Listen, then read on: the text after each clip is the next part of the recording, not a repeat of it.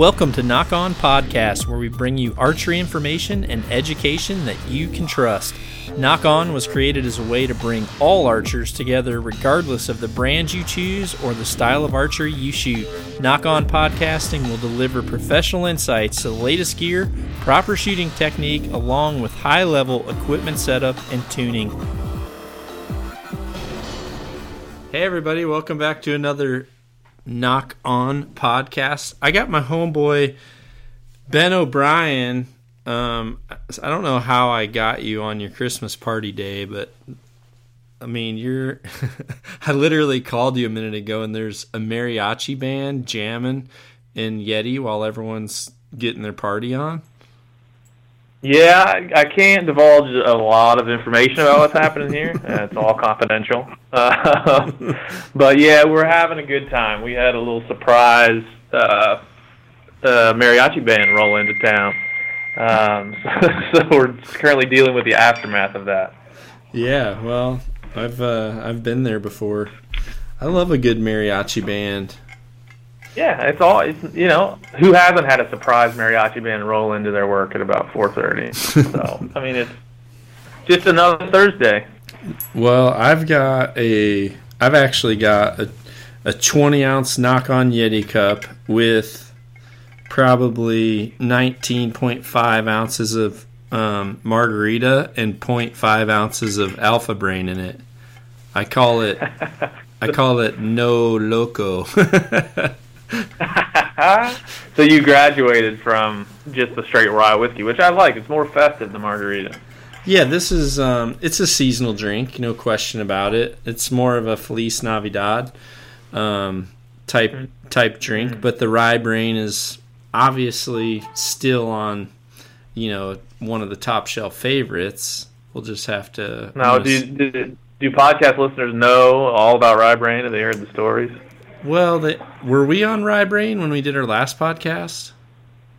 I don't know. I think we were, yeah, for sure. Okay. But we were for sure on Rye Brain last time.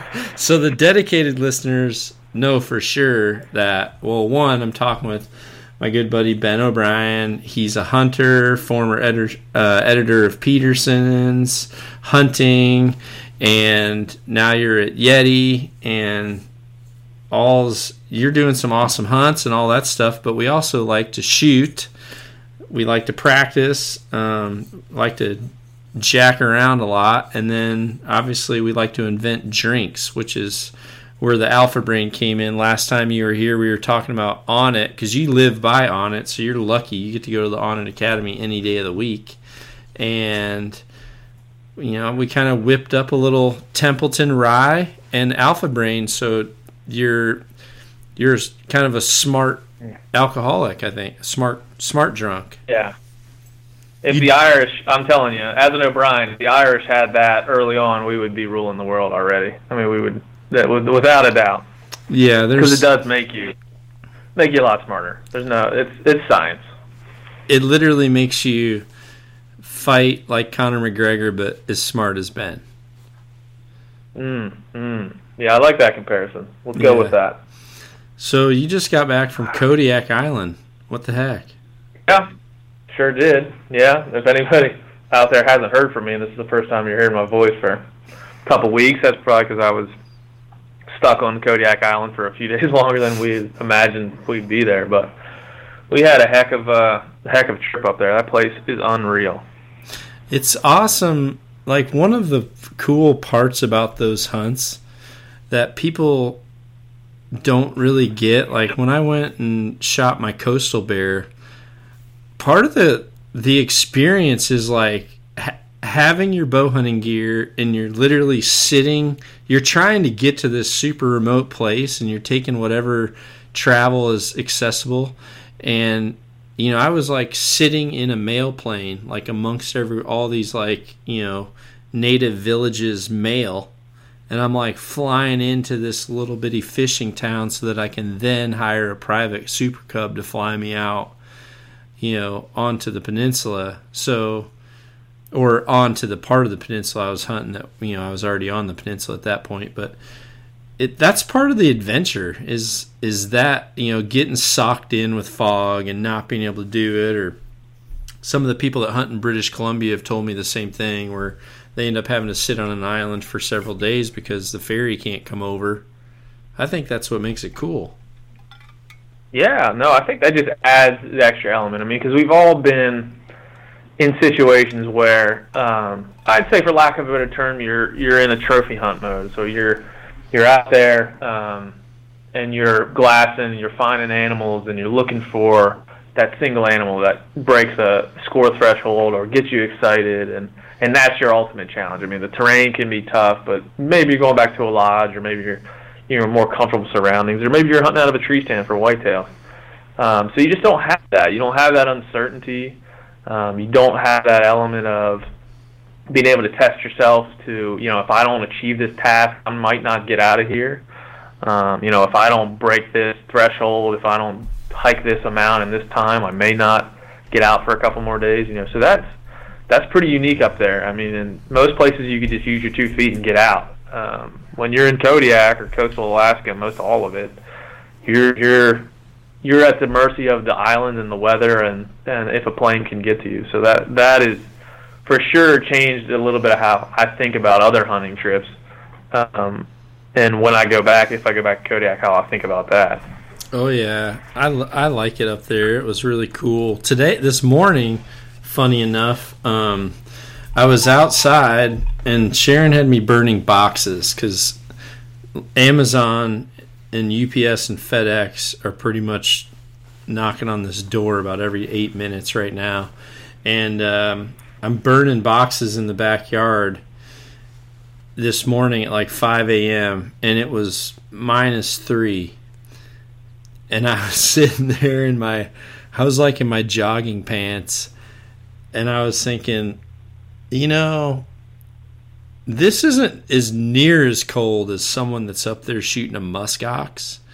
And as much as you kind of see a muskox and they're just kind of this big ball of hair just kind of walking around like a Star Wars figure, the fact that you've got to get up there and not get frostbite on one of your extremities and then be able to somehow draw a bow and anchor and then shoot that thing, that in itself is the only, I wish it's almost worth a trip just to say, okay, we're going to take you to the North Pole.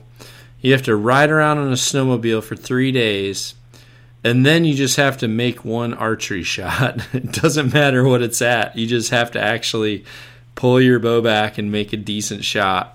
I mean, I bet that in itself would be tough, Yeah, I mean, it heightens the level at which you want to perform. And to me, those types of hunts, the types of hunts that are truly adventure hunts, I mean, in every sense of the word, it's basically you're at the whim of the land that you're hunting in. If it's, decides to blow 70 miles an hour, be -20, you got to fight through that, or you might as well not go. If you're not prepared for, we had a couple 60-mile-an-hour wind days. We had frozen rivers. We had, planes that couldn't land in blizzards. We had all kinds of stuff. I mean, we ended up having to not, kick ice off the beach to make a runway for a float plane to land on, on the beach. Obviously they switched to a wheel plane. But we had all that stuff, and if you're not prepared to overcome all that, you might as well not go. So it's a whole different feeling because, not only do you have to find an animal that you want to shoot, but you've got to be prepared before and after to do all those other things. So it's a whole different deal, and your gear's tested, mentally you're tested, and I like it that way, man. I thrive on that stuff, I think, and if I fail in some way, man, I really it helps me understand how I can get better just on a day-to-day basis. Oh yeah, when you're doing those, that's the problem. That's the thing with sheep hunters. That's a problem with sheep hunters is when they do that, then they get so nichey that they're in their own little group, and you can't relate to them unless you've also hunted sheep. It's like, I've got buddies that are diehard whitetail hunters, but then they'll get around, and they really go after whitetails hard. They spend a lot of time in miserable conditions. But a sheep hunter, if you tell a sheep hunter that you hunted 13 hours a day out of a tree stand for the whole month of November, they still don't think that's nothing compared to 5 days sheep hunting.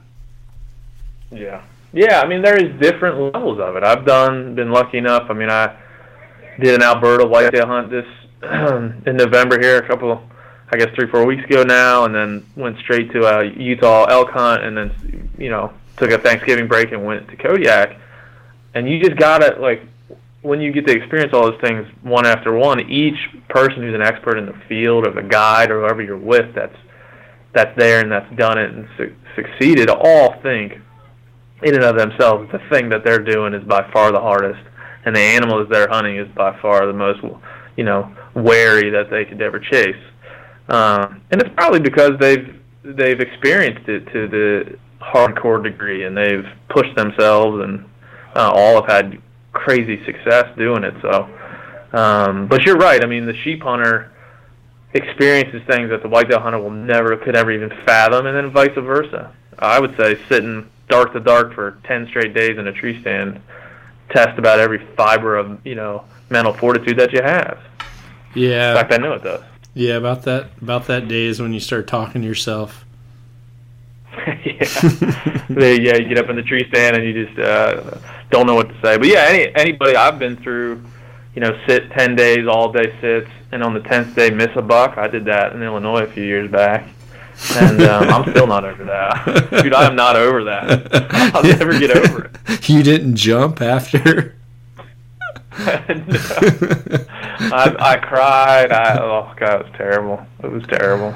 But yeah, I mean, I've been through that, and I can only imagine if you were 10, 15 days in the Mackenzie Mountains after a sheep and missed with your bow, or even with a whatever, didn't succeed on it. What that must feel like hiking back in to get picked up. I mean, both those experiences are, pretty substantial, and I'm sure people that have been through that both think they're harder than other folks can ever imagine them to be. Oh yeah. What one piece of gear do you wish you had on your trip to Kodiak? Well, I'll break this down, because I know in the knock-on world I'll be this might not be popular, but I wish I had my bow, because I brought a rifle. I forgot. And this could be a public service announcement. About 2 weeks before the hunt, my guide called and said, "Hey man, do you have a bow hunting certification from any state? Because that's required in Alaska." And I was already in Utah on an elk hunt, and then I was going to come home for 3 days and then fly to Alaska. And I was like, "No, man, and there's no way for me to get it between now and when we leave. I have my bow already, and you helped me, worked on it, we got it dialed in." And I was so excited to go there and shoot 2 bucks, and he was like, "Well, if you don't have that certification, you may be able to get around it." And I was like, "Look, I don't want to. I'm not testing those waters. It's not worth that." So, at the last minute, we ran outside in a rifle and went. But so the one piece of gear I wish I had was my bow. But, so that's a good answer. Anybody who's a first-time Alaska hunter, look into it. Make sure don't trust a guide, especially ones that are busy during season, and they're our guide especially was in the back country for months on end, and you can get a couple satellite phone texts here and there, so you can't really blame him for that. But I'm not too upset. We killed some great deer, had a good adventure, and it turned out to be more about the country and the adventure and the place than it did the animal or the hunt. So what did you rattle them in? Were they calling in? No, they were post rut. They were still dogging does a little bit, but I mean there was some snow up in the high country there, so we were in deer every minute of the hunt. I mean, we got off. One of the good stories is we landed our plane in this lagoon. We would fly into where we were going to camp, which is about 2 or 3 miles upriver from this lagoon landing area, essentially a little bay. And we dropped our gear out of these planes with little directional parachutes. They drop down into camp, and then you fly back to the lagoon, land in the float plane, jump out, and hike into camp, essentially a drop camp. And we land after we did all this, we land with the pilot. The pilot pulls out a pistol. He goes, "Hold on, guys!" Jumps out of the plane and goes chasing this little forker that was standing on the beach up the hill. I'm going to kill him. Somebody get your rifle and back me up. I was like, what? So this guy, our pilot, maybe 5 minutes into this deal, was already chasing around deer with a pistol, and I thought, this is gonna be damn interesting. So we had it interesting, but from the time we landed until the time that we left, we had our pick of 50 to 100 deer anywhere you looked. That's so crazy. It was unbelievable. I've never seen, only a few places I've seen that had that amount of any animal at any one time. It was crazy. What was the other place? Texas? Texas, always. Texas whitetails, but then New Zealand earlier this year. Fallow deer. We hunted a sheep station down there that was full of fallow deer, just like this place was full of blacktails. Oh, you did? Who were you with? Where did you go? Did you go with Remy? Who'd you go with? Yeah, that was Remy Warren and Shane Dorian, and I went down for Yeti. Did some hunting down there. They did some good bow kills down there on fallow bucks. But yeah, that was a similar place. I mean, we were on a 100,000+ acre sheep station on the South Island of New Zealand, and it was the same. I mean, we were there directly in the rut, and the fallow bucks were just everywhere. Every 100 yards, there was another big buck to look at. That's what this place was like. Same thing. That's awesome. That sounds so fun. It made me want my bow even more while we were there. I was saying that while I was set up on my pack with my rifle. I was telling the guide, like, man, I wish I had my bow. Man, I wish I had my bow. Because these deer weren't so cagey. You could pretty much walk up to within 200 yards and they just look at you. So it would have been fun with a bow. Which bow would you have taken? Because I've built a Matthews and a Hoyt for you. So I would have taken the Hoyt for sure. I would have taken that Carbon Defiant that you built. I'll tell you that Matthews.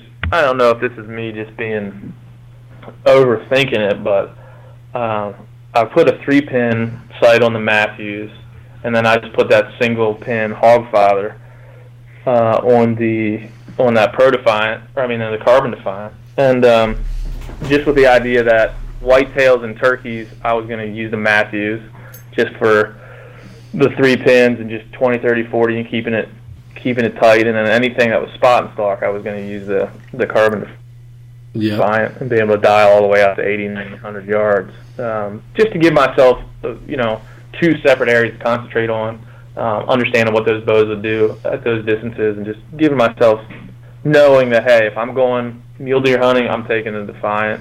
If I'm going to go shoot turkeys from the decoy, then I'm going to take the Matthews. So that's kind of my idea. Not that that's anything special with this. What I was thinking. Well, now are you shooting your Pro Defiant no, you've got a no. Do you have both? I've got a Carbon Defiant. I thought you had both. I had the original, just a Defiant. Oh, that's right. That's right. Last one you set up for me was the Carbon Defiant. So I had just gotten that thing plugged in and rocking and rolling. It's I'll tell you, man, from when we last podcasted, 100 yards with a bow might as well have been 1,000 yards. Like, to me, mentally, even, and I could hit the target once out of every 5 times probably. I mean, you saw when I was there. And I step in my backyard now and I've got a 3D elk at 100 yards and I'm in the 8 ring every time. So just that transformation has been crazy. Are you shooting? What release are you shooting right now?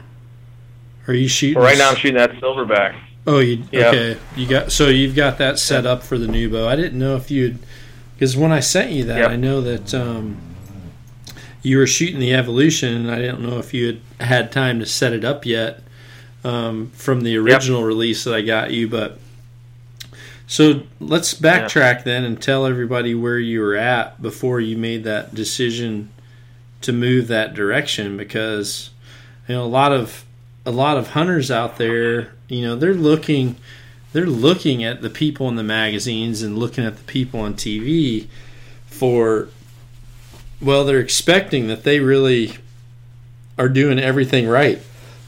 And now, once we've kind of started to educate that, I know Joe, every time Joe sees someone on a show make like a turd shot, he'll text me and be like, dude, I was just watching so-and-so. Their form's so jacked up. That could have been me. And I'm like, it's awesome that he identifies, though, because it probably would have been you, and it would have been me, too.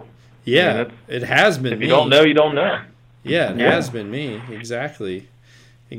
So back up to maybe where you had started and where you were, and then kind of, what really convinced you to make the change and stick with it.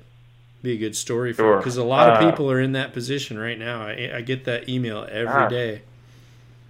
I bet they are, and I think and I was lucky, man. I was able to call you up, and we were able to talk and have that outlet, and we talked about that in the beginning. I think where I was stuck. I just didn't see any other options. There wasn't Olympic archery coaches walking around in Austin that I could go call and have work with me.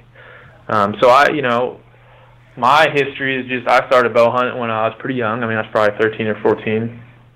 I had an old PSE, and I probably killed my first deer in a bow when I was 17 or 18 maybe. And to that end, I'd killed some other deer. But, I mean, I was a guy that just, threw a whisker biscuit on and, some of those old Rage with the O-rings and probably aluminum arrows, and just went out and shot deer at 20 yards when I could. And there was never any real refinement there, and that's what I was happy with. And then my career started in journalism, and I worked for the National Rifle Association for about 3 years right out of college. And I was working for American Hunter online, American Hunter magazine. And so there wasn't a whole lot of push for me to use a bow when I was there. And then from there I went, as we talked about earlier, directly to Peterson's Hunting magazine. So I'm a professional in the industry, and neither one of my first two jobs really had bow hunting high up on the list. With Peterson's Hunting magazine, we had the great Peterson's Bow Hunting magazine that's run by Christian Berg, so there wasn't a whole lot of need for me to do any bow hunting or push that. So I went through a lot of years where I bow hunted when I could, but there wasn't any impetus in it, and I had too many other things to focus on and learn and do in my career, so bow hunting just kind of fell by the wayside. But then when I came to Yeti, I just was able to stop and reset and recharge and decide how I wanted to hunt and what was important to me. And the first thing I wanted to do was to get back into archery the right way. And I looked and read and did my best. And actually before we had met, I'd killed a bunch of things on a bow that year: a couple turkeys, 2 bears. I had a lot of success at 20 yards and in, doing the same thing I did when I was a kid. And then when I originally heard Joe talking about you and what you did and did a little research, I thought, this is my chance to change that, to find a process and go from just swinging a driver to golf ball at a driving range to being able to technically know where what I'm doing to hit that ball at the pin. I think that's how I would compare where I'm at now as opposed to where I was. So that's when we were able to hook up, and I was lucky enough to get the invite to come up there and start learning your process. And when we did that, you asked me if I was willing to just break everything down and start anew, and I absolutely was. I was never going to be one of those guys that was stuck to a certain thing or would argue my way of doing things was the right way. I just wanted to get better, and I wanted to help teach other people in my community here and at my work and everywhere that I am a better way too, because I know they're all, as you said, there's a lot of people that need it and want it and just don't know that it's out there. So that's kind of where I was. And then, how long did it take you to feel comfortable with the new way? Because Ben literally learned I taught you with the evolution, but you learned that we worked on it really in one evening, and then kind of gave you some homework to take back to Texas. But how long did it go before you really just felt like, okay, I'm sold and I'm totally okay with this, I'm not worried about anything? Yeah. Well, I mean, we talked, and I told you kind of, hey, here's what I'm nervous about, or here's what I think is going to take me the most time to pick up. And the biggest thing was the release. Because when you're strapping a wrist release on and pulling triggers, it feels like the Grand Canyon from that to a Carter evolution, or even, you flip over to the Silverback even then. So I think that was probably the biggest thing, but it only took me, and of course I had the advent of you being there to tell me, hey, don't do this, try this, not this, in person. But I mean, I think while we were there, probably 10 shots, and I felt like, oh, okay, I can do this. This is going to take, repetition and practice and dedication from me to be able to do it. Like, there's nothing here I can't do. There's nothing here that I'm not right in front of that I won't be able to achieve. I just got to get comfortable and do it a bunch and be willing to do it and not get in a situation where I'm giving myself an excuse not to go shoot 3 or 4 times a week, Yeah. But then, I will be honest, we were the face-to-face training was great, but then when I got home, I was like, oh crap, nobody's here to tell me exactly what I'm doing right or wrong. Holy crap, John, hey man, I need help. So I had to take probably a week once I got home. I called you a couple times. We talked through some things to feel comfortable, and then just be able to then start actually training, which is what I'm doing still now and will be doing for a long, long time. Yeah. Well, I mean, that's common. A lot of people, there's positives and negatives to your particular situation. The real positive thing is that in a way, the fact that you had to learn on your own, that's actually good, because so many kids now just are so dependent on their coaches that they just continually keep looking over their shoulder to see what the coach is going to say, rather than knowing what they need to do. And it's kind of a slippery slope with coaching, is making, if you end up just making that kid 100% dependent on everything that you're telling them, they're never going to be able to excel when they're on their own. So it's really tough. And for you, obviously it was nice that you're able to call and confirm, but in reality, you weren't doing, it's not like you were doing anything where I'm like, hey, this is all jacked up. It was more the opposite. It was more me just saying, dude, everything looks good, just keep going with it. I mean, yeah, it's nice that you were able to have that reconfirmation. But most people out there, you need to just trust that this stuff takes time.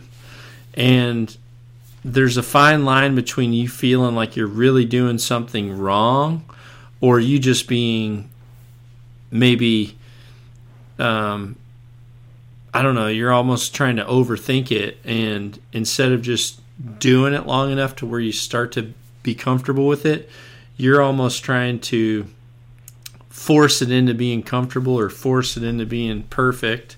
And that's just not going to happen overnight. Not if you're learning to shoot properly. Yeah. So I think as soon as I got back from Iowa, how many months ago that was, my next goal is, okay, I've got to have a 3D archery range in my backyard. I've got to have something, I have about 100 yards-ish to the back fence of my yard there.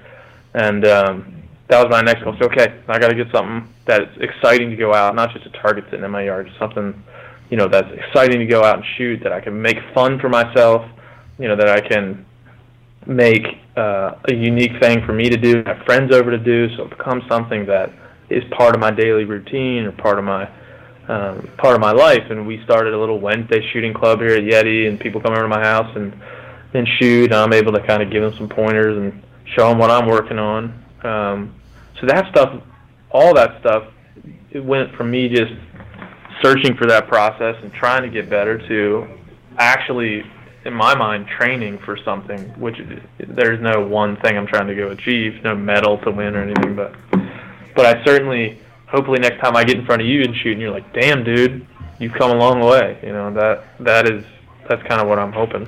Yeah, I'd love that. Yeah, I love when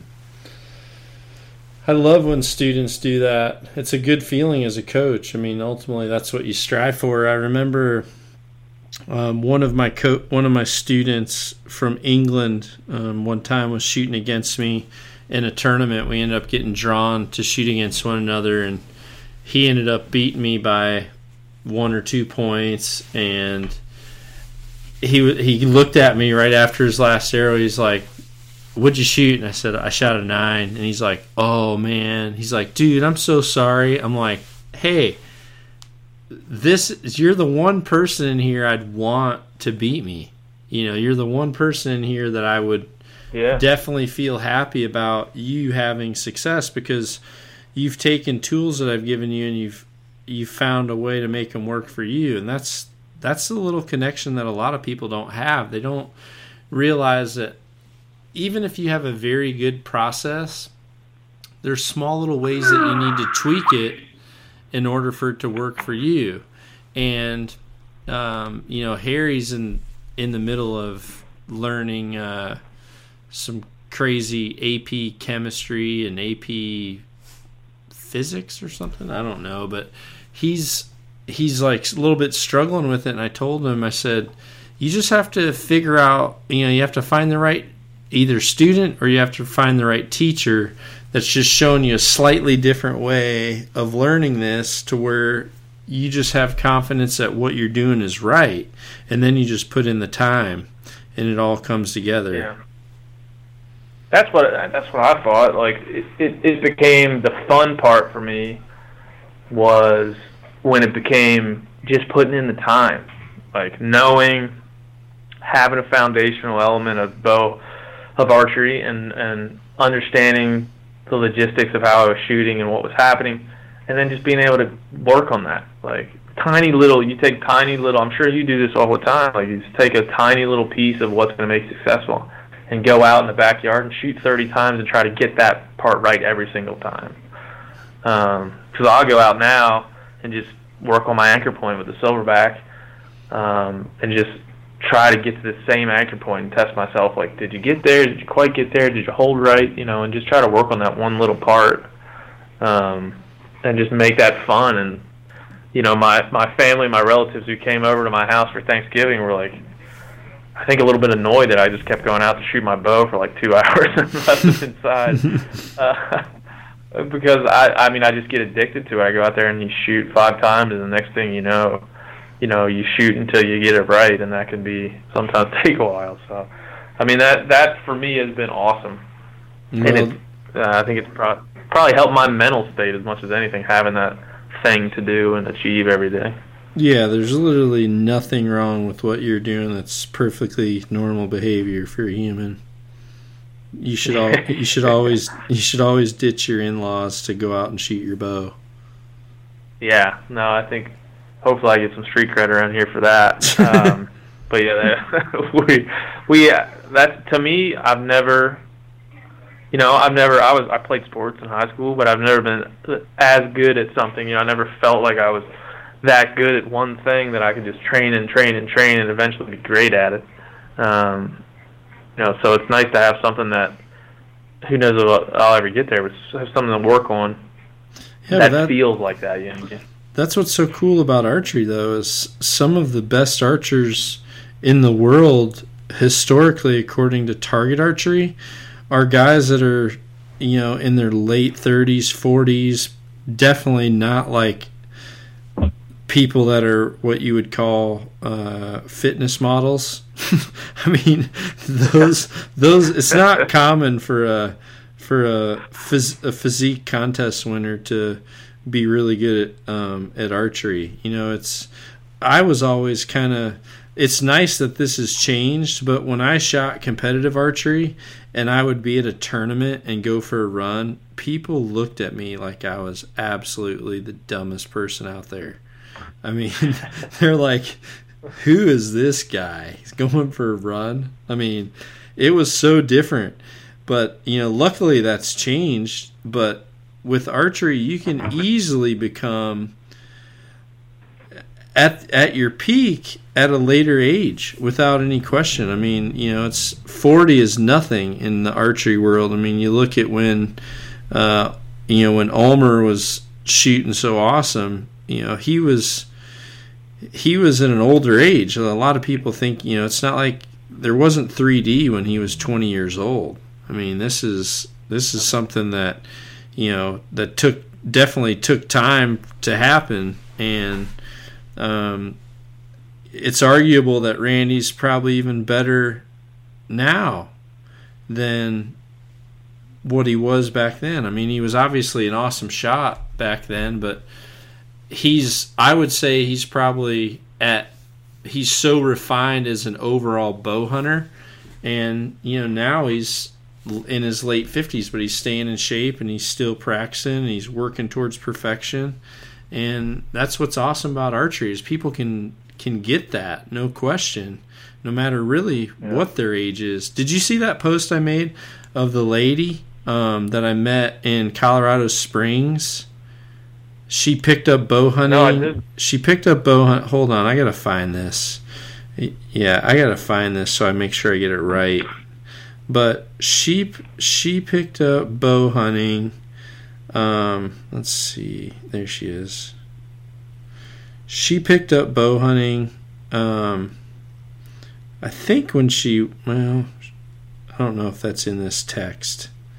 I'd hate to say she's older than she is, but she's over 70 for sure, and literally wanted something to do. Her husband kind of bow hunted a little bit, so she's just like, I'm gonna do it. So yeah, 75. Her name is Anna Holland. She's 75 years old, dude. Went into archery shop, learned archery. She freaking was like in the process of learning. Booked. I went and did a 1 day free seminar for my buddy Bill Pellegrino that owns this shop, and she booked in to come to the seminar, and she was like so attentive. She was just really focused, and she's like, yeah, I got this bow. And I mean, it was like a Hoyt Target bow decked out. She's like, I really want to go to Vegas this year. And I was like, I'm like, really? And she goes, yeah. And then she goes, I started hunting on my own last year. She's like, I just loved it. She's like, I got to the point where I wouldn't even go out with my husband. She's like, I just loved being out by myself. And I'm like, what? I'm like, what are you hunting? And she goes, mule deer, elk, and all that stuff. And I'm like, if you shoot something, call me. Like, I mean, how cool of a story is that for a lady, 75 years old? She literally, and I got a picture of her, shot a high country mule deer in velvet. 75 years old, dude. Backpack on, whole thing, like the whole show. It's awesome. Oh, that's like that to me, man. I hope when I'm 75, I have a tenth of that gumption. But I know people that are 25 that couldn't do that wouldn't think to do that. Take it up, out of nowhere and go and shoot a high country mule deer. That's awesome. Well, what sucks is you're like, when someone like that tells you it, you're in this real awkward place because, like, I want to say, I hope I'm still walking at that age, but you can't be rude about it. But in a way, I'm being serious though. I mean, yeah, it is definitely rude. It's 100% rude. But I hurt getting out of bed now. I mean, I'm 40. I'm almost half her age. So I'm sitting here thinking, okay, I know how I feel on day 7 of an elk hunt right now. Okay, if I double that, I don't know if I'm going to really enjoy it. So the fact that she's like, oh, this looks cool, I'm going to go out and stomp around in the mountains. I mean, that's It's pretty awesome. I think the coolest thing about that for me, and I'm sure for her, is that, what's fun for me to watch your followers and stuff that you post, and just kind of like, and following along with that, is that, archery as a discipline leads to so many other things. Fitness being paramount, and so many different parts of your life connect into archery. So when you become passionate about archery and bow hunting as a discipline, and really have that become a goal in your life to be the best at that or better at that every day, so many other things start to come into it. The way you eat, the clothes that you wear, the brands that you attach to, your workouts, the way that you the daily routines in your life. I mean, it has the ability to change so many things, and that's so cool. If you're devoted to it, it'll help you along, not just in archery or bow hunting, and in so many other ways in your life. So that's what, if you allow that to happen, it'll happen. Well, it's a family. Bow hunting is it's a community and a family. That's what it is. We just through meeting Joe, I was really curious about the Onnit products, just because I know Joe always talked about it. So I was really curious about Onnit, and I was actually in the process right about that same time. I tried a lot of different products. I tried probably 4 or 5 different products that were very popular in in a lot of the fitness community.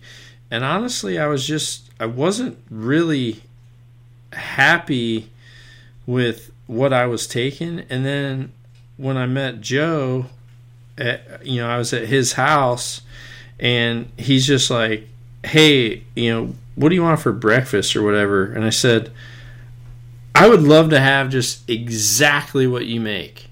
I said, just literally whatever your daily routine is, just if you could double it, and I'll tell you if I didn't like, it doesn't even matter if I don't like something, but I just said, do everything in twice the amount as what you normally would, because just being a hunter and being in that community, you're constantly trying to better yourself.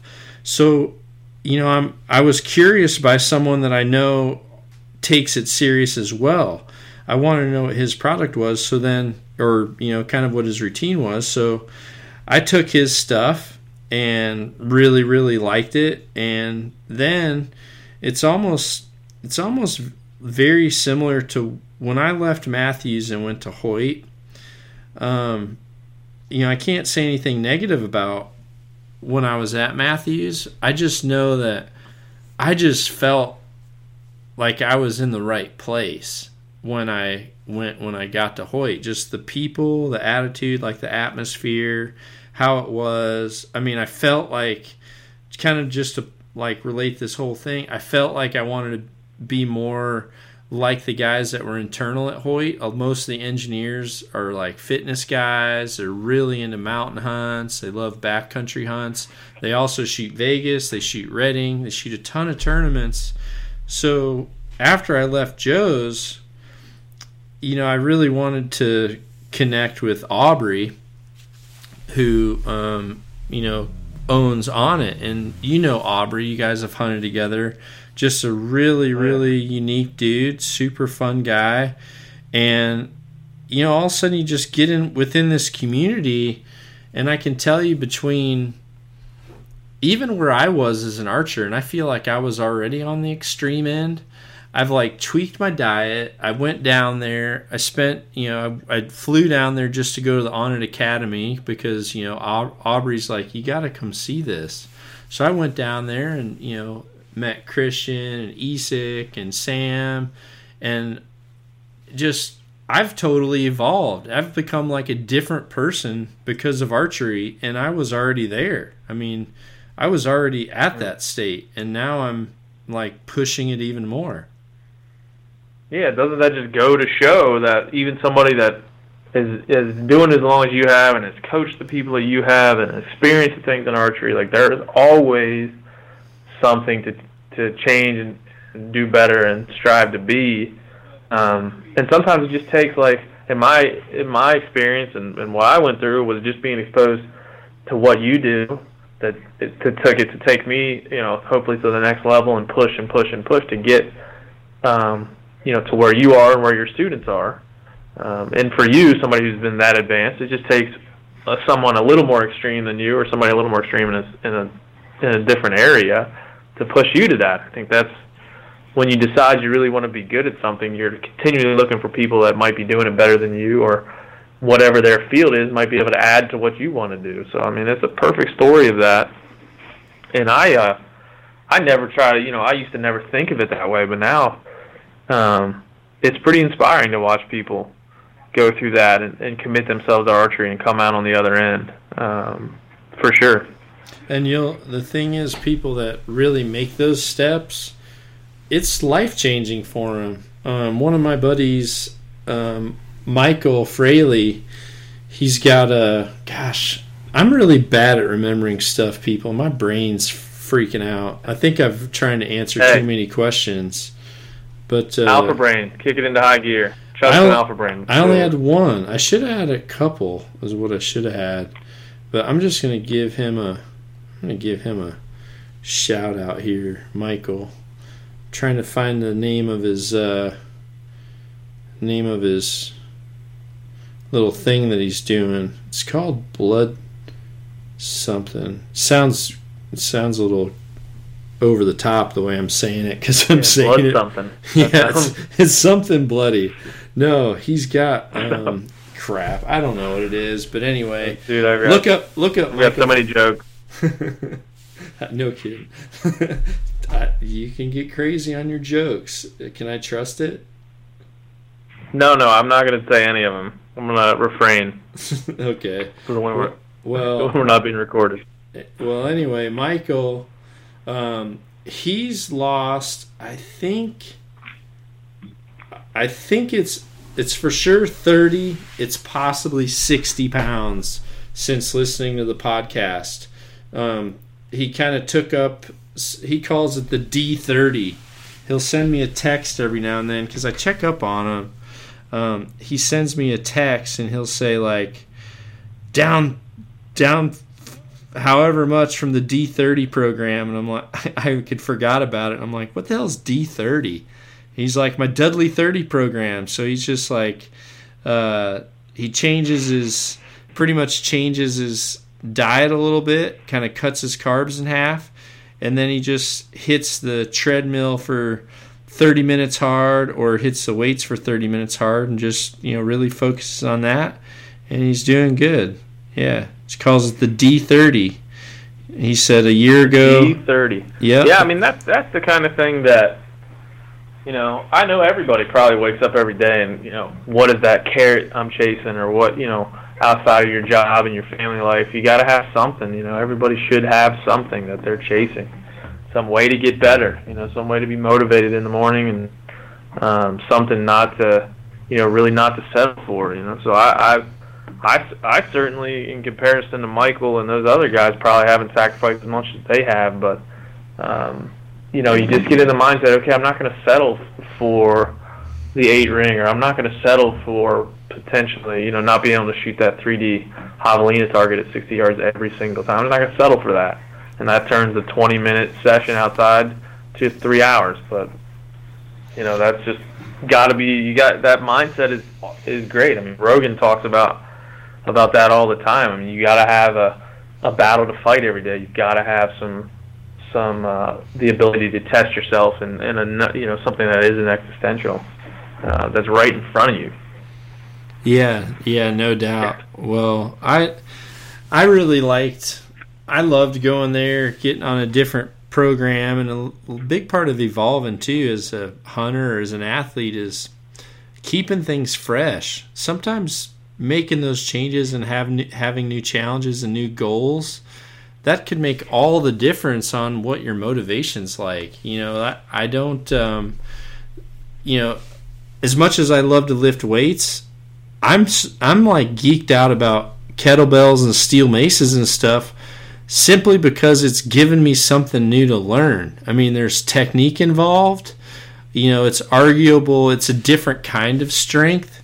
You might not have a typical bodybuilder look walking around, but your overall functionality and usable strength is on a whole different level, and you really have to focus on learning something new. So when you're thinking that, a lot of times you're more likely to go to a class. You're more likely to go to that class to try it. You're more likely to, if you are seeing some results, you're more likely to stick a little stricter on your diet. And all that stuff plays a big part of getting better. And I know you and I, we like to focus on our diet. I mean, that's a big part of, we have to make sure we're getting a steady supply of barbecue. Yeah, you got to have prime rib Wednesdays and brisket Fridays. That kind of stuff is important. You strive to eat more prime rib every Wednesday. Yeah, serious, man. You posted a picture of was that barbecue at work? Yeah, we had a little team prime rib lunch for the holidays, and we went to this place called Style Switch here in Austin. Austin's like the haven. Austin, Texas is the haven for barbecue. So we got to step our game up. We can't just do regular side of the road barbecue. We've got to do best of the best. So yeah, we went to Style Switch, and they're a barbecue fixture in Austin. They had like a special prime rib day, and we thought, yep, that sounds great. So we went there. I'm so excited. So if we'd have been talking at this time yesterday, I probably wouldn't have been doing very good. My synapses weren't firing. Like I couldn't talk. I could barely walk. I was out of it. All thanks to prime rib. We got to give a shout out to your archery shop down there. You told me you went into a shop and they had recognized you from the podcast. So yeah, we gotta talk about those guys. That was the thing. I remember I called you or texted you and we were talking. And I said it's so cool. Archery country is pretty much the place to go in Austin for archery and for gear. And I had been going there, and they recently got new owners. And I went there before Alberta hunt I needed some new knocks and a couple different things, and I was talking, and a couple guys from town, knew some folks at Yeti, and we started chatting. And he was like, "Man, I know your voice. I can't place that voice." And wow. I don't know. I used to do telemarketing back in the day. Is that it? Did I ever call you? And I was like, "Oh man, you're on Dudley's podcast," and they saw the Knockhorn stickers that were all over my bow case and everything. So, dang it! You should have broke into an OxyClean commercial.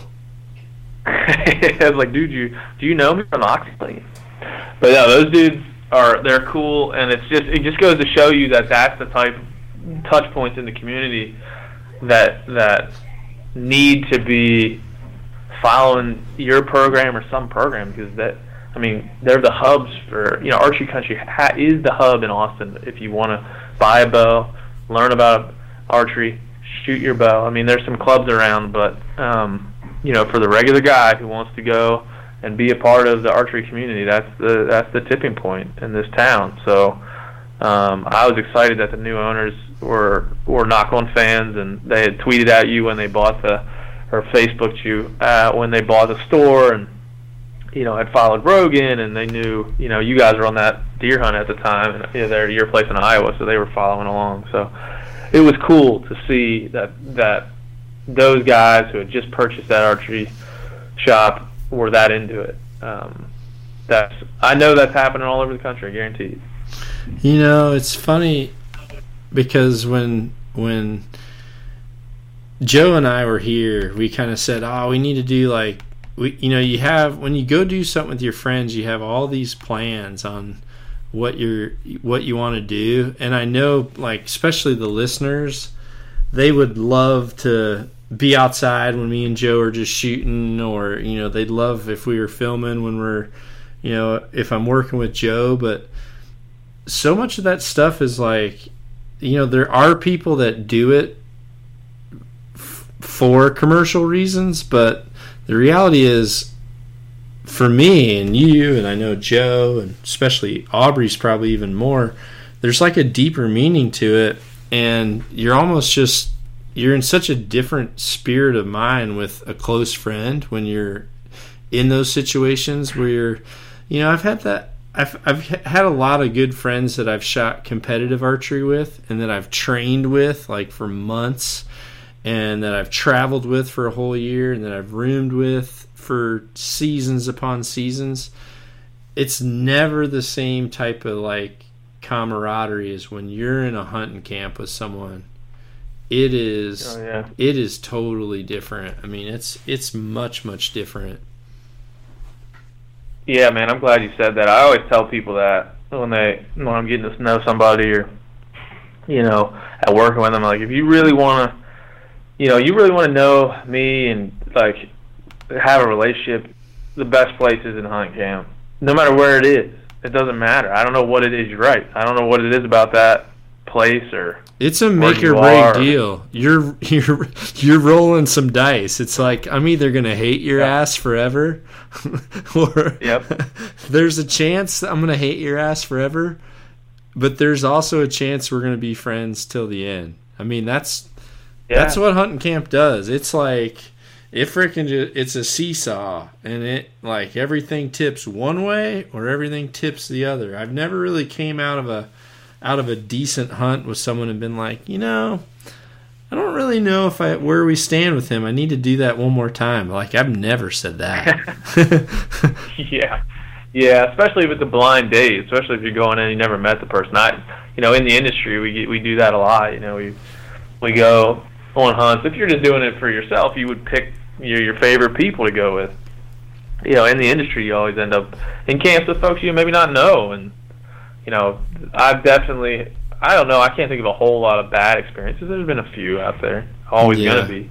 But I just know when I show up at a hunting trade show or at ATA or at SHOT Show, there's a lot of freaking inside jokes, a lot of hugs, a lot of like just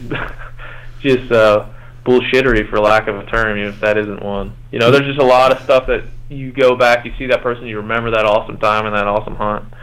And you're never going to get that by sitting down to dinner or, anything like that. So I totally get you, man. I think it's hard to turn on the content stream and also just be able to enjoy hanging out, shooting, hunting, enjoy that stuff. It's hard to turn it on and do both at the same time. And I actually like being back in that same company as what I was on that hunt with, just because, there's certain things that happen in hunting camp where you can't explain it to someone and someone understand why that's funny to you. But if there's someone there in camp that was there with you when you were, bent over in a ball, pissing your pants, laughing, I mean, that you want to gravitate back to that person just so that you can have someone relate to how funny that was too. Yeah, I mean, there's people that I know and that I really enjoy, and then you hit it off right away. Like, you both quote the same movies, you both listen to the same music, you like the same stuff. There's plenty of people in your life that you meet that are like that, that click with you, and there's just no problems getting together and making it work and having a good time. But you still don't get the element you get if you're in the back country with somebody for 5 days, or you're sitting in a stand and coming back to the lodge with them and going through what deer you saw and strategizing like that.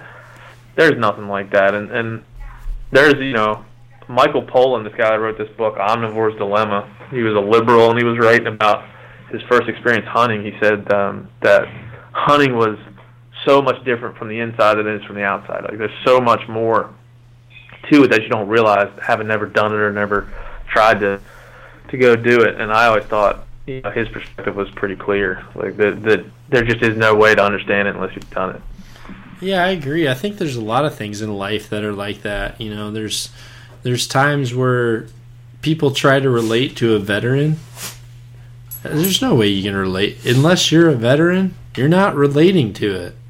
Just because you watch Platoon doesn't mean you know what the hell they're talking about. I mean, there's a big difference between watching, watching a guy go crazy in Full Metal Jacket or watching Lone Survivor, or having someone that's actually been in that experience. There's a lot of things in life, especially, near-death experiences where, someone's like, oh, yeah, I know what you mean. It's like, no, you don't. And hunting's one of them. If people come up to me and they start telling me what it's like to be a hunter, and then I'm like, oh, do you hunt? And they're like, no, but my brother did. Okay, but you're out. You're out of the club. Yeah. That was, I felt like, the first time me and Joe ever went out. We did a moose hunt in British Columbia, and that was, to this day, the most fun I've ever had in a camp. And I didn't know Joe at all going into it. I knew who he was, obviously, and I knew what he had done for his career, but I didn't know what he would be like or whether he'd think I was a idiot or what he would think. Just kind of going in there blind and hoping things would work out and you'd have a good time. And we got into camp, and I don't think we quit laughing. There's times you just forget you're hunting. You're laughing so much and joking, and it becomes this like, yeah, if only that, there's times you want the recorder to be on because you're saying something really funny or really insightful, and there's a lot of times you don't want it to be on. But that is the beauty of it, man. It's just the beauty of those experiences because, we probably talked about this before. It's just the stuff that happens when you're hunting and the results of it are so much more exciting and so much more, full of life than, anything you could do outside of it. Any concert you could go to, any amusement park. There isn't that. I just got back from Kodiak Island where we dropped stuff out of planes and floated on icy rivers and got stuck and, ran around in a blizzard trying to catch a float plane. And the folks that went with me on that trip, we'll never lose that. Every time we see each other from now till we're 75 years old, we'll have that connection. You can't make that connection at a bar in town. You can't do it. No, not unless it's a bar in Kodiak. The bar we were in afterwards, there was a lot of connections being made in there. Yeah, that's where not necessarily connection I was. There's a lot of bush pilots that are dangling around in there where you're wondering how they're even flying people around. Well, we had our bush pilots were taking selfies and talking about the girl with the tramp stamp that they had met the night before while they were flying us back to camp, dude. It was unreal. Yep, that sounds like a camp. Hey, what is there anything from Yeti that you can disclose to anybody listening? Is there anything new coming that you're allowed to talk about? Any top secret stuff? Oh, yeah. We're in a weird time now. We're just leading up to SHOT Show and ATA trade launch, so we're kind of in a little quiet period before we get to the new stuff. But that's coming to, you'll be getting some secret new Yeti products here in the next 2-3 weeks to let the Nock Nation know about here in the new year. So we've got a couple good things coming. But I'll tell you that as a company, the innovation that's going on here and some of the things that are coming down the pike, not even this year, but the year after and the year after that, some of the things we're working on and testing have shocked even me, the level that Yeti's gone to really innovate and push forward. So I promise this is a non-answer, I know, but there's some stuff that's gonna change the way people do things, I think, outside of even how people think of Yeti right now. Jesus, I'm jacked. I know. That's marketing, bro. That's marketing. There's one thing you freaking have to make, and if you want to make it in a knock-on version, you can. But if you drop a Yeti cup or a Yeti thermos off a whitetail stand, it's like I felt like the Hunchback in Notre Dame, dude. I was so quiet, and I dropped that 36-ounce sucker like right after I'd finished like a pot of coffee out of it, and oh my god, I felt like I couldn't hunt my place for the rest of the year. Well, I will say, like, at least you were warm. You had that warm coffee. But I've been there, dude. I'll tell people truthfully, honestly, all the time. We make our product to be durable and to work and to be simple. Those Rambler products are too shiny, probably too heavy, and then sometimes too loud for some hunting purposes. Some they're fine. And the pit blind for waterfowl, they're great.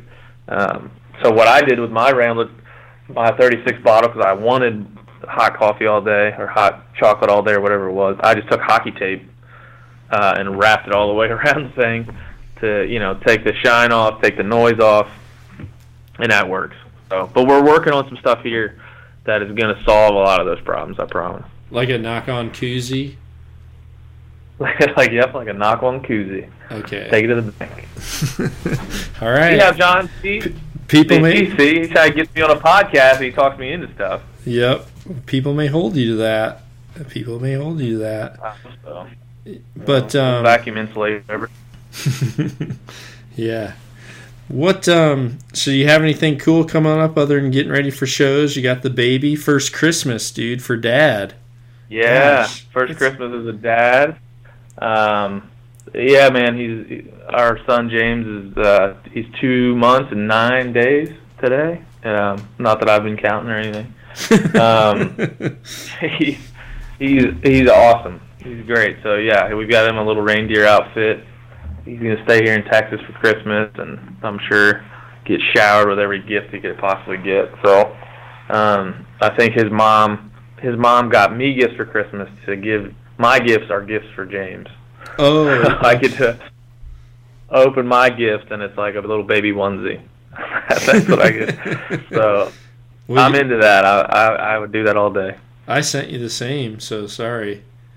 Yeah, I sent you a onesie. Knock on onesie. Yep. Yeah, he's worn that thing. I gotta get you pictures of that. He all he needs is a little bow. He's pretty strong. I mean, he can hold or rattle at this point at 2 months. So I think maybe he can pull a bow back. Give him 6 months, to be able to do it. Well, pretty confident. I think pulling a bow is natural because if you've ever tried to take a set of car keys away from a baby, I mean, they got that pull motion down. They'll freaking rip some car keys out of your arms. Let me just say, he's got strong scapulas. He's working out. The delta, all his back muscles are well defined. Yeah, he's badass. Well, he's an O'Brien. No, but he's we're an planning. O'Brien. This is planning, dude. I'm jumping off this podcast, and I've got about 2.5 more hours left for Alaska tags. I'm putting in for goat, and I'm putting in for bear in Alaska. Planning some hunts. We were talking about a cool hunt we might do with Mr. Rogan down in possibly in Hawaii, and I'm looking forward to trying to get over to Australia this year and New Zealand, and just taking the next couple months to plan next year and be with the family and slow it down for a little bit and chill out. Those are two very contradicting paragraphs, dude. You went on a rant about 4 different countries you're going to be in, and then you throw in there just spend that time with the family. See, that's my life. It's all a contradiction. I love my family, but I'm going to be gone for 3 months. That's somebody way smarter than me explained it well. I don't know who it was. I remember. Yeah, I guess it was Steve Rinella. He told me if I didn't do what I did for a living, my family would hate me. I would be home and I would be miserable. This way, when I am home, I'm the best I can possibly be because I'm happy. They're happy. Life goes on. I was like, dude, I'm going to use that. I'm going to need to use that. I'm going to need to tell my wife that. Shane Dorian uses that. He said if he's not home, eventually his wife's like, are you going to go hunting or something? Because you're being a dick right now. I got the same thing happening, dude. It's amazing. I got back from Kodiak and about 9 days ago, and took me about 4 days to recover, and then 2 days to get mentally right to excited about life again. That didn't include blizzards and blacktails and all that kind of stuff. And then I'm just now kind of getting back in the swing. It's just a different thing. But I always say, like, I've got two things I love, with all my heart, and that's my family and hunting and the things that gives me. So I'm pretty lucky to have two and have to juggle both those and do it right. Some people don't have two. Some people have one or none or whatever. So I'm lucky to have what I got.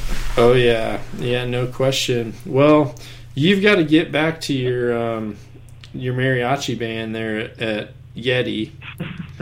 And yeah, I'm just finishing up my Christmas cocktail. So yeah, hey Ben, just so everyone knows too, because obviously there's a few brands that I started using this year that I'm like geeked out about, and I don't want to be like a sales recording talking about it, but I'm like having a ton of fun with Onnit.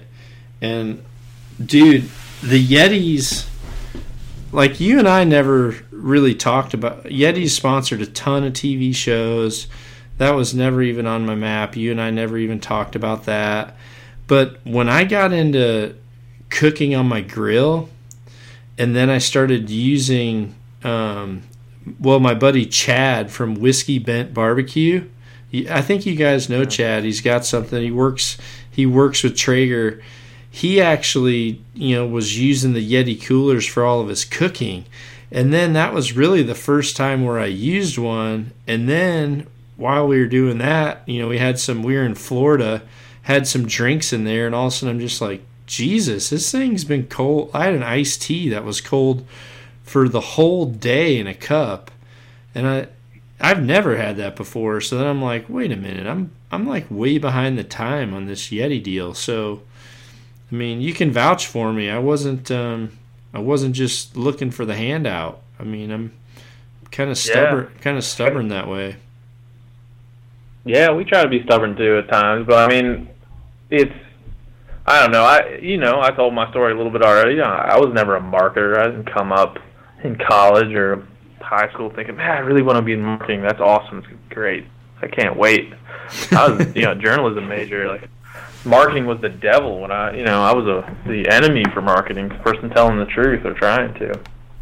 So, being a marketer is still weird for me. But the only reason I came down here to Yeti is because there's so much truth to it. The stuff works, so I don't have to market the product. Did I call you up and say, hey man, here's all the stats on the thickness of the walls and the insulation and the technology? No, you just send it out there. People find they find a way to make it work for them. And I mean, we've got a barbecue and beer marketing division, and that's probably the coolest thing that ever was.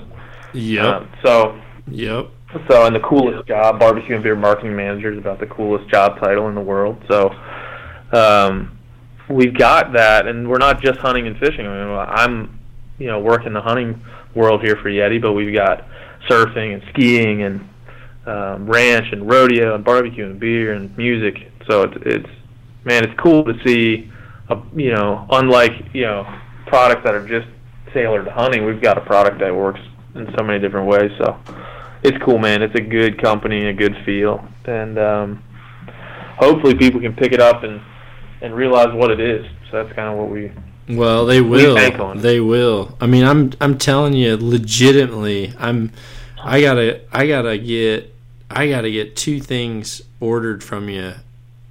Because I gave Joe my flip, and I gave because he took his back straps and his inside loins home on a plane in my little flip, and then I gave him my 50, my little 50 cooler to take the rest of his or actually I had to send it to him because he got hooked on these sticks that I have here. I don't know if you met my buddy Waylon when you came, but Waylon started a business here. It's called Smokehouse Meats or Hunter Smokehouse. God, I'm terrible with names. Hunter Smokehouse. It's right here in Indianola, Iowa. I think his address is Indianola. He might be Milo, his address. But anyway, these freaking deer sticks and stuff are off the charts good. I can't even believe how good they are. So Joe wanted some because we were eating them in camp,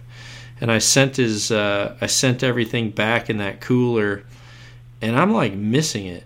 I'm genuinely missing that cooler. It's like the perfect size. If you're gonna buy one, I would say buy the 50. You agree? Yeah. If someone's out there gonna buy one, I would agree. I mean, that's right in that mid range for people who usually like to land. A lot of people like the 65, Tundra 65, Tundra 35, 45. But that 50 is the one with a little bit deeper. I mean, it's it fits a little bit easier. It's right it's right at a price point that's not too crazy, and it's a good one to have and start to use and see what else you need. That's for sure. I mean, there's guys in barbecue that do competitions that absolutely have to have a Tundra 210 or a Tundra 350 to do what they do. So they're cooking whole hogs or whatever, a bunch of brisket. I want you gotta have it. I want to get in on one of those hog feasts. Gosh. Well, we had a little Traeger Christmas here. I think everybody in the office was gifted by the fine folks at Traeger. We all got Traegers, and it was a good holiday around here and for our department. So that's going to be hopefully coming to my place soon, and it's going to crank up. We're going to get it working.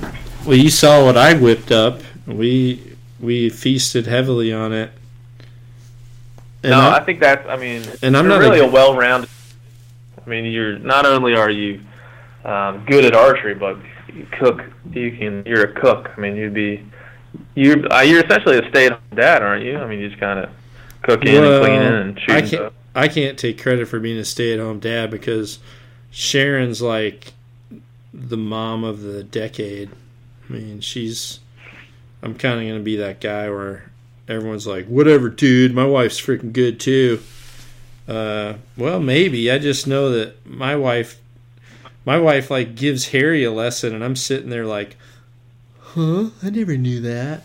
I mean, she's awesome at it. Yeah. But we know you're out in the hot tub drinking rye brain while she's in there giving lessons. Amen to that. I will do that. Yeah. Someone made a comment the other day. They're like, yeah, real nice, Dudley. A bunch of kids are looking up to you and you're drinking while you're shooting. It's like, well, sorry. I mean, I am shooting in my own garage, and it's, kind of just posting pictures of myself practicing a little bit. It's not like I'm in a public arena where I'm having to... Hey, he said, I guess that's the good and the bad of social media, but where does Yeti stand on that? I mean, are you guys in shooting archery? Yeah, like obviously we don't condone anything like that. Oh, okay. Okay. No, as long as you look, man. As long as you have pants on, which I know that you did, that's fine. We feel like that's probably the threshold. That's probably the threshold for us. Well, I'm going to make Yeti the new sponsor to Knock On Podcast then because, well, at least the live stream, because people thought the live stream was cool if I had a few little beverages. Now, Sharon says I'm limited on that. Joe said, hell no, you better keep doing it. So I'm pretty sure if Yeti's in, Sharon's not going to have a choice on this. I mean... This is... We are a company that promotes beverage consumption. So yes! That's all I can say, dude. I can't, as an official Yeti spokesperson, I can't say many more than that. That's awesome. Well, I'm going to let you get back to your party, man. I appreciate you giving some time, and I just like catching up. I like catching up with you, too, because once these shows start, we're just not going to have time to talk. That's the bummer part about it. Yeah, no, you're right. It's January and February it's great because you get to see everybody and go through the trade shows and set up a lot of the rest of the year like we were talking about. But it gets hectic, so this is just about the start of that time, and try to take a little bit of time to calm it down and catch up. But yeah, man, it's good to chat. I'm glad we got to get on here and hopefully I do hope the folks at Archery Country listen and check this out. That's a good shop. Yeah, very good shop. I was actually when that shop started. Now we're really testing my memory. I'm pretty sure the original owners of Archery Country was Susan and Bill, I believe. And gosh, I think Bill passed, and then Susan ran it for a while, and then it sold, and then I think these guys bought it from the old owner. But yeah, I was actually their rep at the original owners of Archery Country, Susan and Bill. If I remember that, that's literally from making sales calls when I was 18 years old to those guys, because Texas was one of my accounts. That's awesome, man. Alpha Brain. It came back. Alpha Brain was kicking in, man. Kicking in. That's a cool thing. I'm glad. I always say around here, I'm just glad I've been in the industry, the hunting industry, for going on 9 years, and I'm glad that they've let me, be a part of it, because it's certainly the best thing that's ever happened to me, other than my wife and son. So I'm happy to be in it, stay in it. In your silverback. All right, buddy. Well, I appreciate it. Yeah. Okay. Well, thanks, buddy. Get back to your party, and telling you guys, Yeti's a sweet company. It's better that Ben's there, though, for sure. I mean, if Ben wasn't there, I don't know if I'd support it. Just kidding. All right. It's a hell of an endorsement. Yeah, no Thanks, kidding. man. Thanks, dude. Be sure to visit knockonarchery.com to see our entire line of trendy knock-on lifestyle clothing. knockonarchery.com.